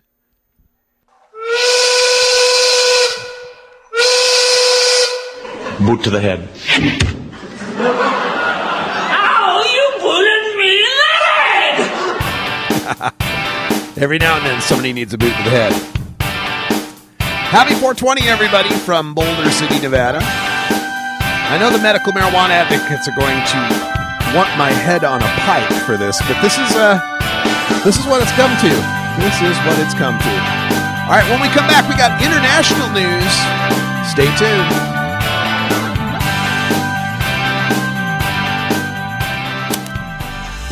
The smoke is rising, and the next crop of podcasts devoted to cannabis providers and enthusiasts are ready to be harvested. Welcome to the Cannabis Radio Network, founded by respected rainmakers who have been producing award-winning podcasts for over a decade. Industry headlines, business updates, medical reports, marketing, and e-commerce education rolled up perfectly for your consumption. Let's grow together. The Cannabis Radio Network. CannabisRadio.com. Warning. Hits taken on this show are larger than they appear. Do not try this at home. These people are professionals, or at least they pay me to say that. A public service message from CannabisRadio.com and the Russ Belville Show. NORMAL stands for Responsible Adult Cannabis Use. If cannabis use is causing problems in your life, consider taking a break or seeking medical assistance. Consider ceasing cannabis use if you have a family history of mental illness. Don't drive or operate heavy machinery while impaired by cannabis use. Cannabis use is not without risks, even though the risks may be far less than those posed by legal drugs. Keep your cannabis cravings under control. Feed your mind with CannabisRadio.com. New beginner guitars and banjos are often constructed much better than ones built before your time. Why struggle? Get a new instrument or fix the old one. The trusted professionals at the Fingerboard Extension will evaluate your instrument for free. Repairs are priced for people who work for a living. Stop by the Fingerboard Extension downtown Corvallis at 120 Northwest 2nd Street today, or check out its inventory on the web at fingerboardextension.com.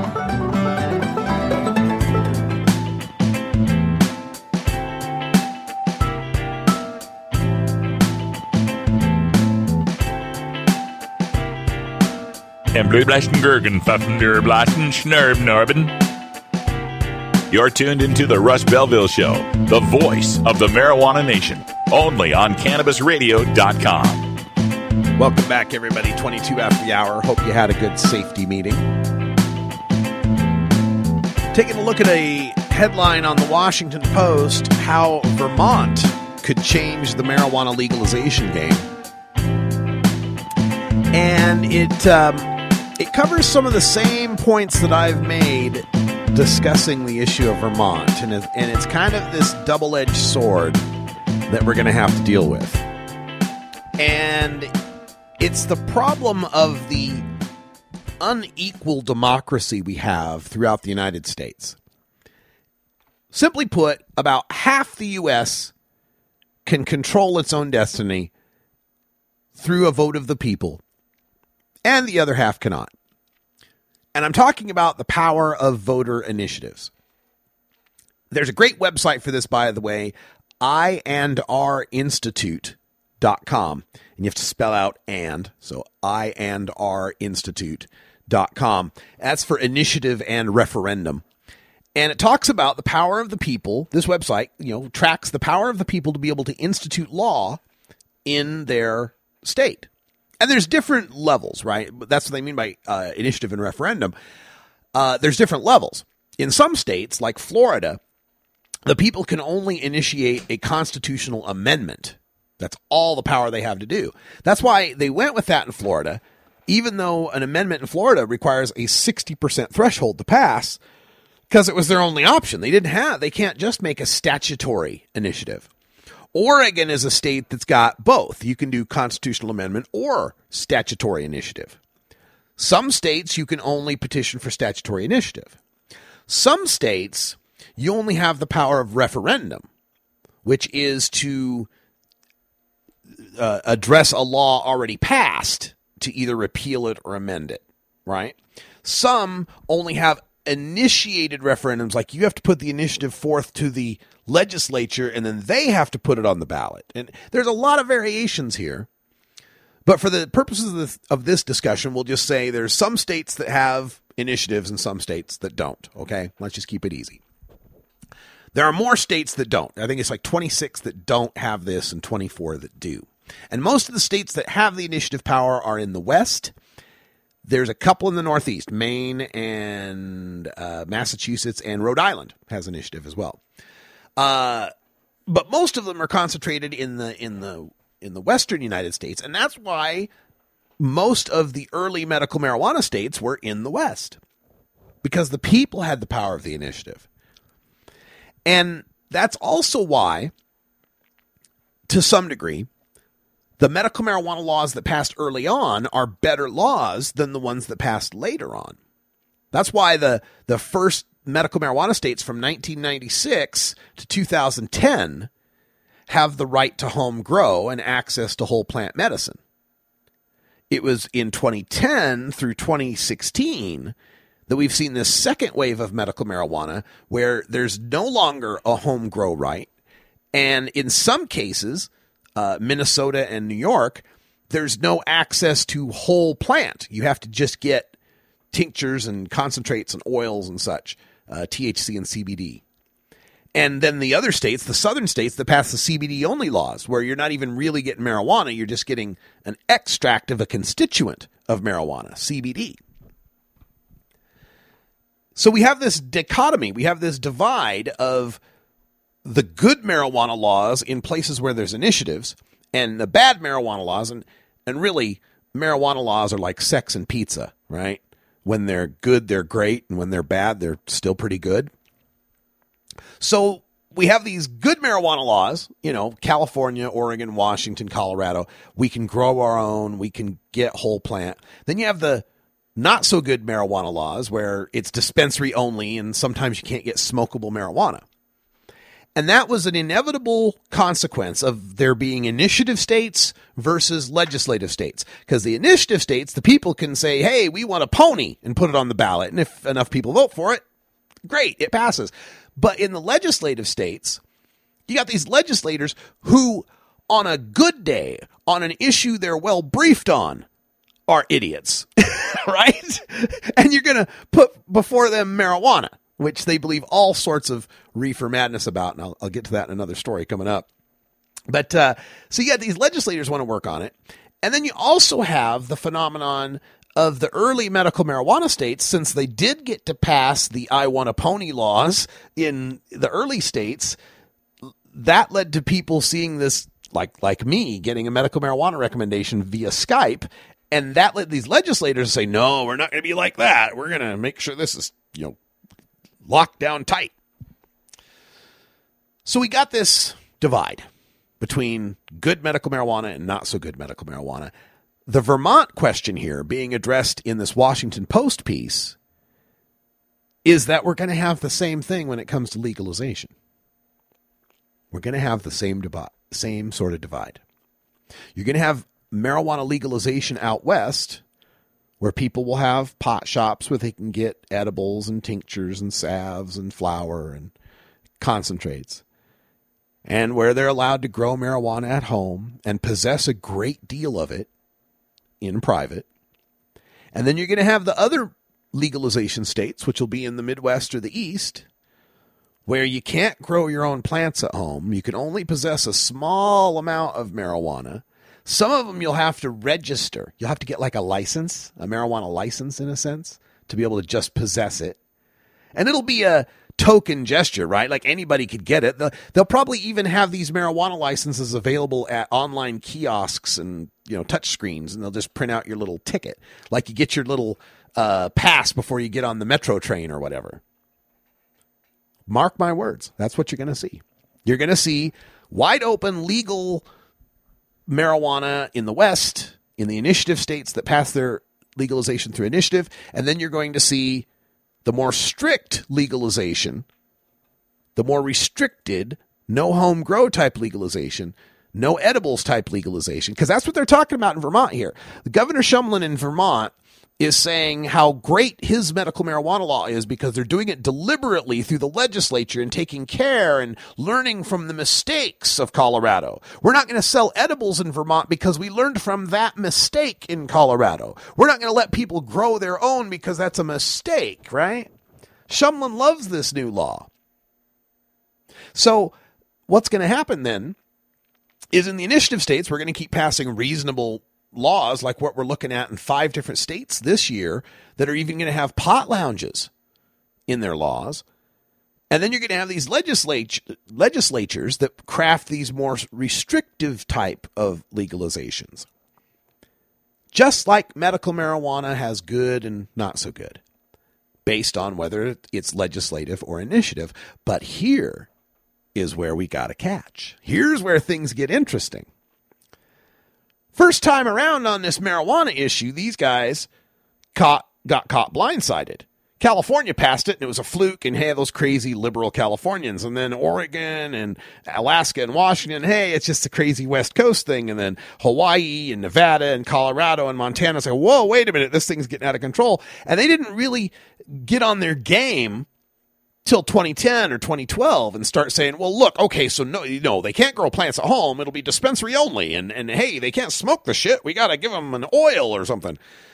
It took them 15 years before they really got on their game. 14 years before they got on their game to figure out how to deal with these initiative states passing crazy medical marijuana laws. I don't think they'll be so slow on the uptick this time. I think this story about Shumlin, the governor in Vermont, is the template for what we're going to see for the rest of these initiatives or these some of these states. You're going to see these legislatures in the states where they have initiative power, because Vermont they do. They could pass marijuana through an initiative. You're going to see these states. Oh no, wait, do they? I don't think they do. I could be wrong on that. But there are, you're going to see some states that have initiative power where their legislatures are going to go, look, if we don't start by passing our type of legalization, the more restrictive kind, they're going to pass a wide open legalization through an initiative. It's the threat we made in Oregon. After our 2012 legalization failed, in 2013, we went to the legislature with the basic bones of Measure 91, and we said, look, we'll work with you in the legislature. Let's get this passed through the legislature. And they said, no. They said, look, work with us or we'll just put it on the ballot in 2014. And they're like, yeah, sure you will. And we did, and it passed. And now they scrambled to catch up and work with us. Could have got a lot of this stuff worked out, years ago, but okay. So that's a threat we already used. It's a threat they're going to see and appreciate in New Mexico, let's say. New Mexico's an initiative state. I can imagine New Mexican elected officials saying, look, let's pass a Vermont-style legalization in New Mexico before they put a California-style legalization on the ballot. Idaho, Wyoming, Utah, most of those interior western states have initiative power. Oklahoma has the initiative power. I could see them opting, look, we're never going to stop legalization. It's getting way too popular. So let's get ahead of this and put together a really crappy legalization. Because at least with the crappy legalization, they'll have pot shops, and a lot of those stoners won't care anymore, and they won't be able to pass anything better. I really think that's what we're going to see. I think there's going to be a quicker closing of the gap in the initiative states.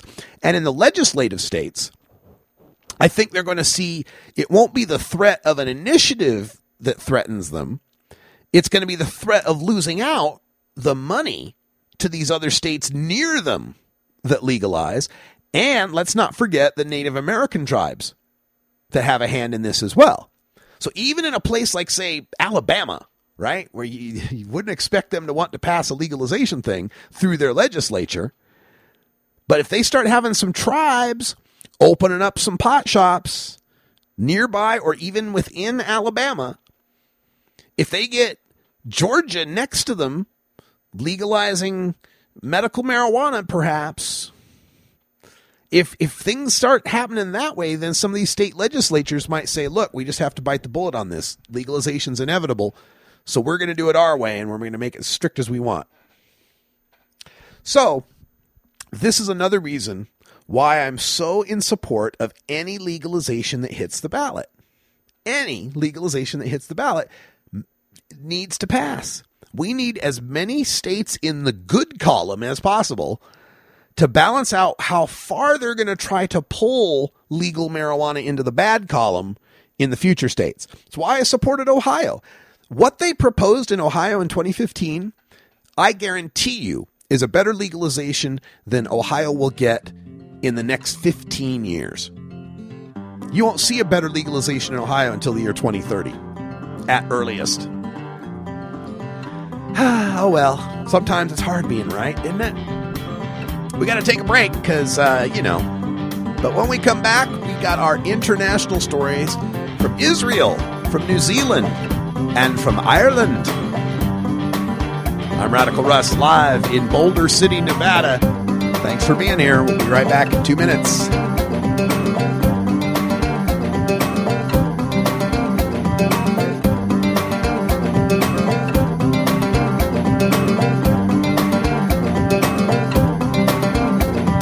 This is the Russ Belville Show on CannabisRadio.com.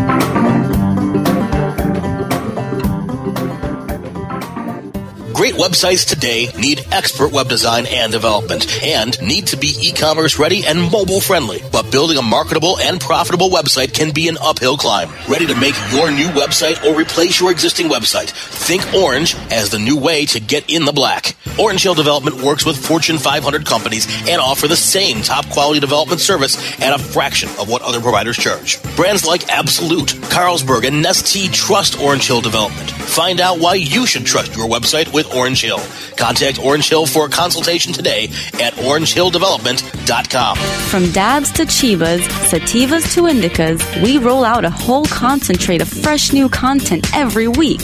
It's like going from the greenhouse to the dispensary. CannabisRadio.com.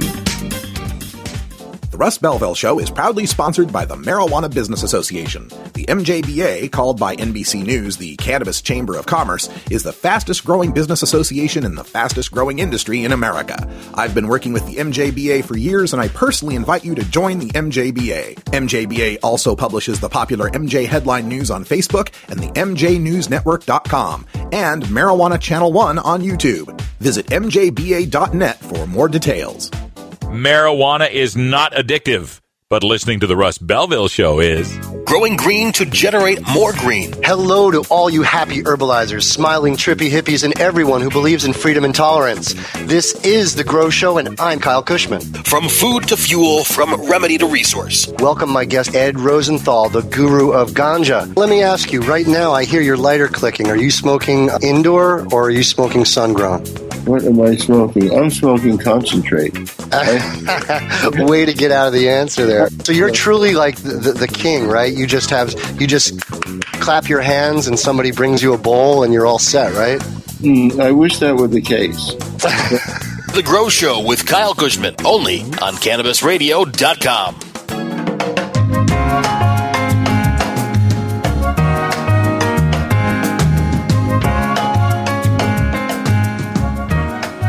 Hello, Mr. Man. Hi. I'm working. I'm Sorry, no food till this is done. This is the Russ Belville Show on CannabisRadio.com.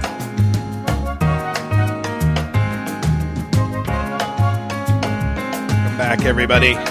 38 after the hour. As you know, in addition to doing this marijuana show stuff, I also have a tendency to write on political topics. And lately on my Huffington Post blog, I've been writing a whole lot on the Hillary Clinton, Bernie Sanders phenomenon. And I'm kind of getting labeled here for being a Bernie or bust supporter. And that's the point that if Hillary Clinton is nominated and goes up against Donald Trump, supposedly, or Cruz for that matter, that I won't vote for either one of those people because neither one of them are a person who, if you said to me, should this person be president of the United States? I would say no. So why? And of course, the point they try to make is that it's lesser of two evils is the basic point. That Hillary Clinton may have some problems, but she's not Donald Trump. Oh my God, Donald Trump. Oh geez. Oh the hell. Oh, apocalypse. Right. And this has been the line of thinking for every election I can remember.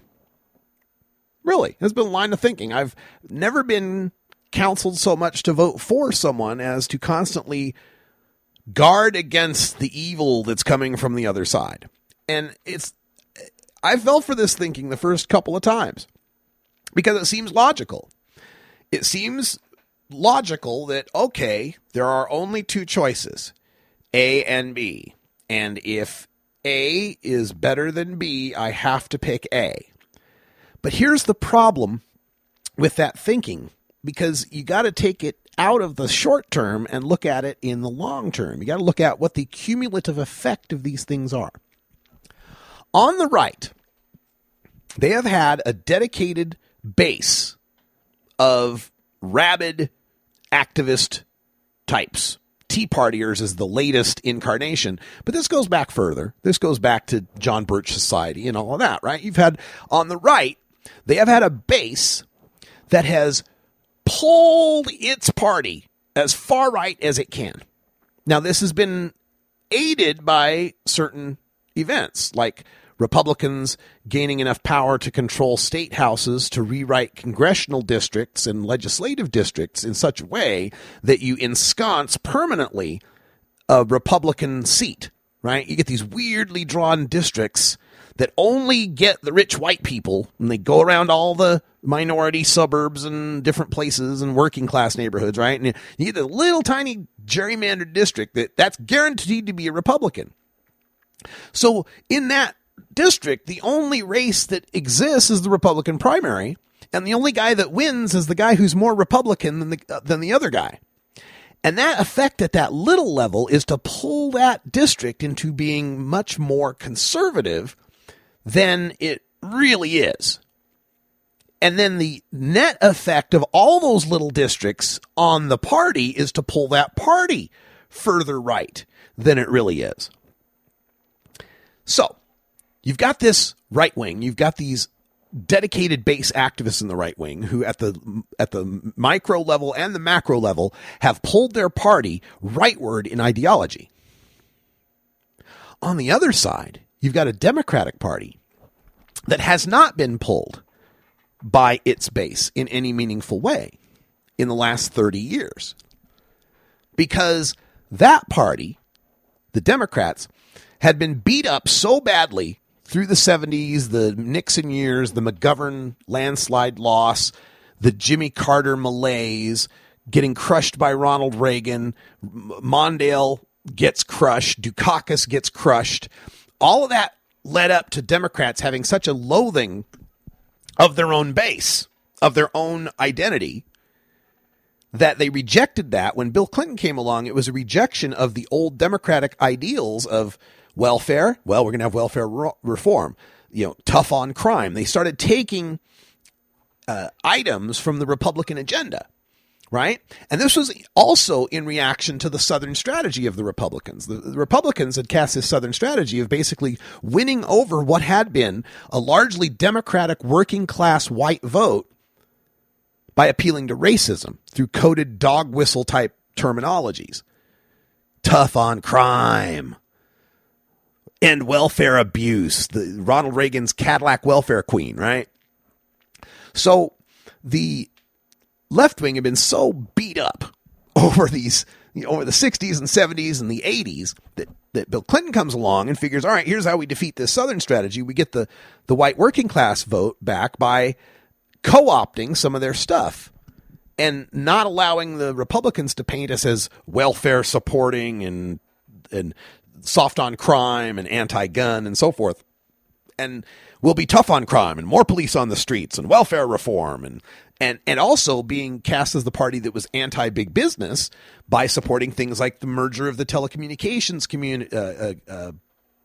corporations and the ending of financial regulatory systems that had been in place since the Great Depression. So you've got a right wing that has been pulling its side to the right, and then you got a left, the Democratic Party, moving to the center to co-opt some of the fish in the right wing side. And Bill Clinton only pulled this off because, one, he is a politician without peer as far as his charisma and his political skill. And two, Ross Perot. He had a third-party candidate in there siphoning off some of the right-wing votes as well. Bill Clinton was elected with a plurality of 42% of the vote. 58% of America did not want Bill Clinton to be president. Remember that. Now, he did win a landslide re-election, but I think a lot of that was also aided by the fact that Bill Clinton was the beneficiary of the biggest economic engine in modern times, the dot-com boom and evolution of computers and the internet. So by the 2000s, you've got a right-wing party being moved further to the right. You got a left-wing party that's moved itself to the middle, and the left-wing activists being left out in the wilderness and having really no political power, because what happens is by 2000, you get that argument of, well, you got to vote for the lesser of two evils. Yeah, Bill Clinton's moved to the center. Yeah, Democrats are more centrist. Yeah, they're more business friendly. Yeah, they abandoned labor. Yeah, they abandoned the poor. But what are you going to do? Vote for the gay-hating, misogynist Republicans that, are Bible thumpers and all that? So we got the lesser of two evils argument. And some of us were upset about it at that time. That's where the whole Ralph Nader thing started to happen, as we started, wait a minute, what's this? Lesser of two evils. How about we just have Democrats that act like Democrats? Wouldn't that be cool? So we got that in 2000. We got the same argument in 2004 when the Democrats run a lousy candidate in John Kerry. But lesser of two evils, lesser of two evils. We get it in 2000. Every year we get the same argument. Obama comes along in 2008 and actually talks like a Democrat and we start to recall, hey, yeah, we used to care about the poor. We used to care about, not being spied on and privacy and stuff like that. But then once he gets into office, he's co-opted into the same Democratic third way, corporate friendly ways. And again, has been pulled all the way to the right. In 2012, he runs, and even though he reneges on his promises of ending the war in Afghanistan or closing Guantanamo, and again, not all his fault. The Republicans completely obstructed him. I don't want to just forget about that part of it. But the broader point of this whole rant is that we got the lesser of two evils when we elected Bill Clinton. And what happened? Well, we got the telecommunications and the end of Glass-Steagall, and we got the mass incarceration and the crime bill and the welfare reform. We got the lesser of two evils when we got Barack Obama. What'd we get? Well, we got drone warfare and more spying and no accountability for torture and no accountability for wrecking Wall Street. And right. So, and that's not to say nothing good happened under Bill Clinton and nothing good happened under Barack Obama, but it wasn't all evil under George W. Bush either. And Bush was a terrible president, worst in my lifetime. So I'm not swayed by the lesser two evils argument, because what I see is that the left needs to be pulled back to the left by its angry base. It worked for the Tea Party. Their angry base pulled their party to the right by running primary challengers and having absolute ideological purity and not accepting incumbents that didn't toe the line.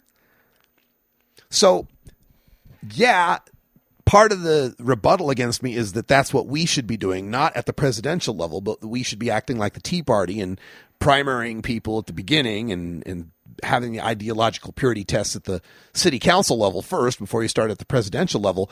But I think that you cement Hillary Clinton in there, you get Hillary Clinton in, and I think the problem just gets worse. The real problem, and that is the corporate takeover of our politics. I just don't see any way around it but holding them accountable. Why should she get my vote? Why should somebody who voted for the Iraq War, somebody who was fooled by George W. Bush, I think that's a pretty good litmus test. If George W. Bush can fool you, you can't be president. That's pretty simple. But for so much more, I don't know who I'm voting for if I vote for Hillary Clinton. She's changed her position so many times. She evolves so often. How do I know she doesn't evolve into something else that I don't want? Yeah. So anyway, I'm getting a lot of attention on that, and the latest guy out there tweeted back at me that, let's see, what am I? I'm immature, a petulant child, ignorant, sore loser. Mm-hmm.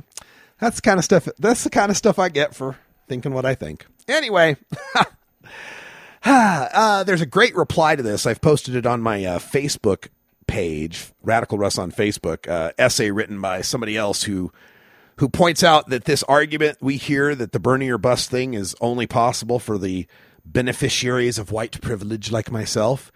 He does a really good job of shooting down that argument, so I'd encourage you to check that out if it's something of interest to you. Now, coming up, don't forget, in 10 minutes, we've got the Stoner Jesus Show coming up live here on CannabisRadio.com. And you will enjoy it, but make sure you might want to put headphones on. You never know what Stoner Jesus is going to say. And if you're listening at work, it could be difficult. Also, coming up at 6 o'clock, we got the newest edition of the Tommy Chong podcast, heard exclusively here on CannabisRadio.com. Want you to check all that out. We're going to take a break, be back to close up the show, and I promise I'll give you that international news headlines. I've been teasing it for the past half hour. We'll come back and tell you what's going on in Israel, in New Zealand, and Ireland when we return.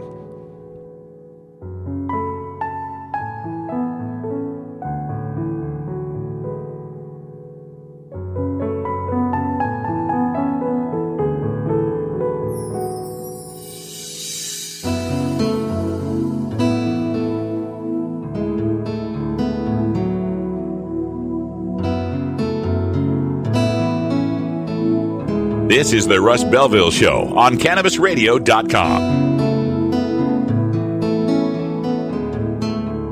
CannabisRadio.com keeps you in the know Monday through Friday on air and on demand with Cannabis Radio News, presented with the definitive worldwide news source, the Associated Press.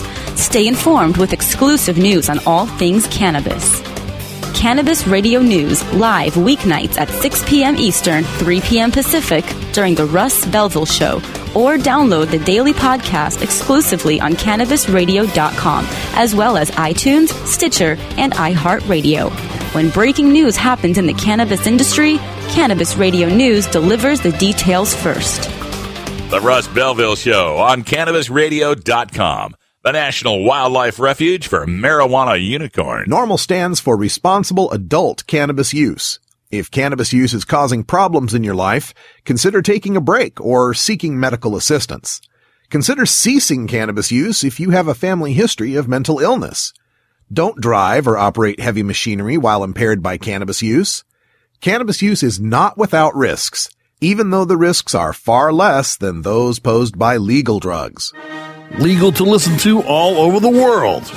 We're just not sure about France. CannabisRadio.com. New beginner guitars and banjos are often constructed much better than ones built before your time. Why struggle? Get a new instrument or fix the old one. The trusted professionals at the Fingerboard Extension will evaluate your instrument for free. Repairs are priced for people who work for a living. Stop by the Fingerboard Extension downtown Corvallis at 120 Northwest 2nd Street today, or check out its inventory on the web at fingerboardextension.com.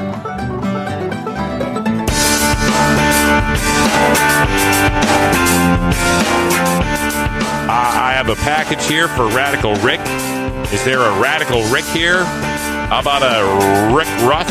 Any Rick Russ? Somebody named Freddie Barack has sent him a package. Anybody? What is that? Sounds like a skunk. You're tuned into the Russ Belville Show, the voice of the marijuana nation, only on CannabisRadio.com.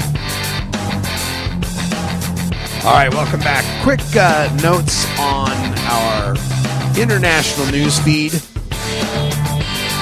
Israeli cannabis expertise attracts U.S. firms. This from, I'm not sure how to say it, Haaretz, the Israeli news service. But U.S. firms have invested $50 million in licensing Israeli medical marijuana patents, cannabis agro-tech startups, and firms developing delivery services such as inhalers. This is according to Saul Kay, the CEO of ICANN, a private cannabis research hub. He says he expects it to grow to $100 million in investment in the coming year at the Canatech conference in Tel Aviv. The U.S. legal market is currently at $5.7 billion, expected to be $23 billion by 2020. And one of the points they say about that makes Israel so attractive is that it's easier to research there. According to Dr. Sue Sisley, she says, in the United States, it's easier to study heroin than marijuana. With marijuana, you have to go through added layers of government red tape. It highlights the way marijuana research is being shackled by politics. Isn't that amazing, folks? It is harder to study marijuana than heroin, and they're both Schedule I drugs. So, like, marijuana is like a Schedule I plus, right? It is an extra boost. When you need that extra boost of prohibition, go for Schedule I plus. We've got another story from the International Wire coming from New Zealand, from Radio New Zealand, on the possibility of cannabis decriminalization in New Zealand, which is going through a major drought right now as far as marijuana availability. But the National Party our National Party's health minister says he's not in favor in decriminalization and says, quote, "We have got too many drugs in society. Cannabis is very carcinogenic. I don't think it would be a good idea to have more people smoking more cannabis." End quote. Carcinogenic. Please, Mr. Minister, please show us the cancer wards filled with marijuana smokers. We'll wait.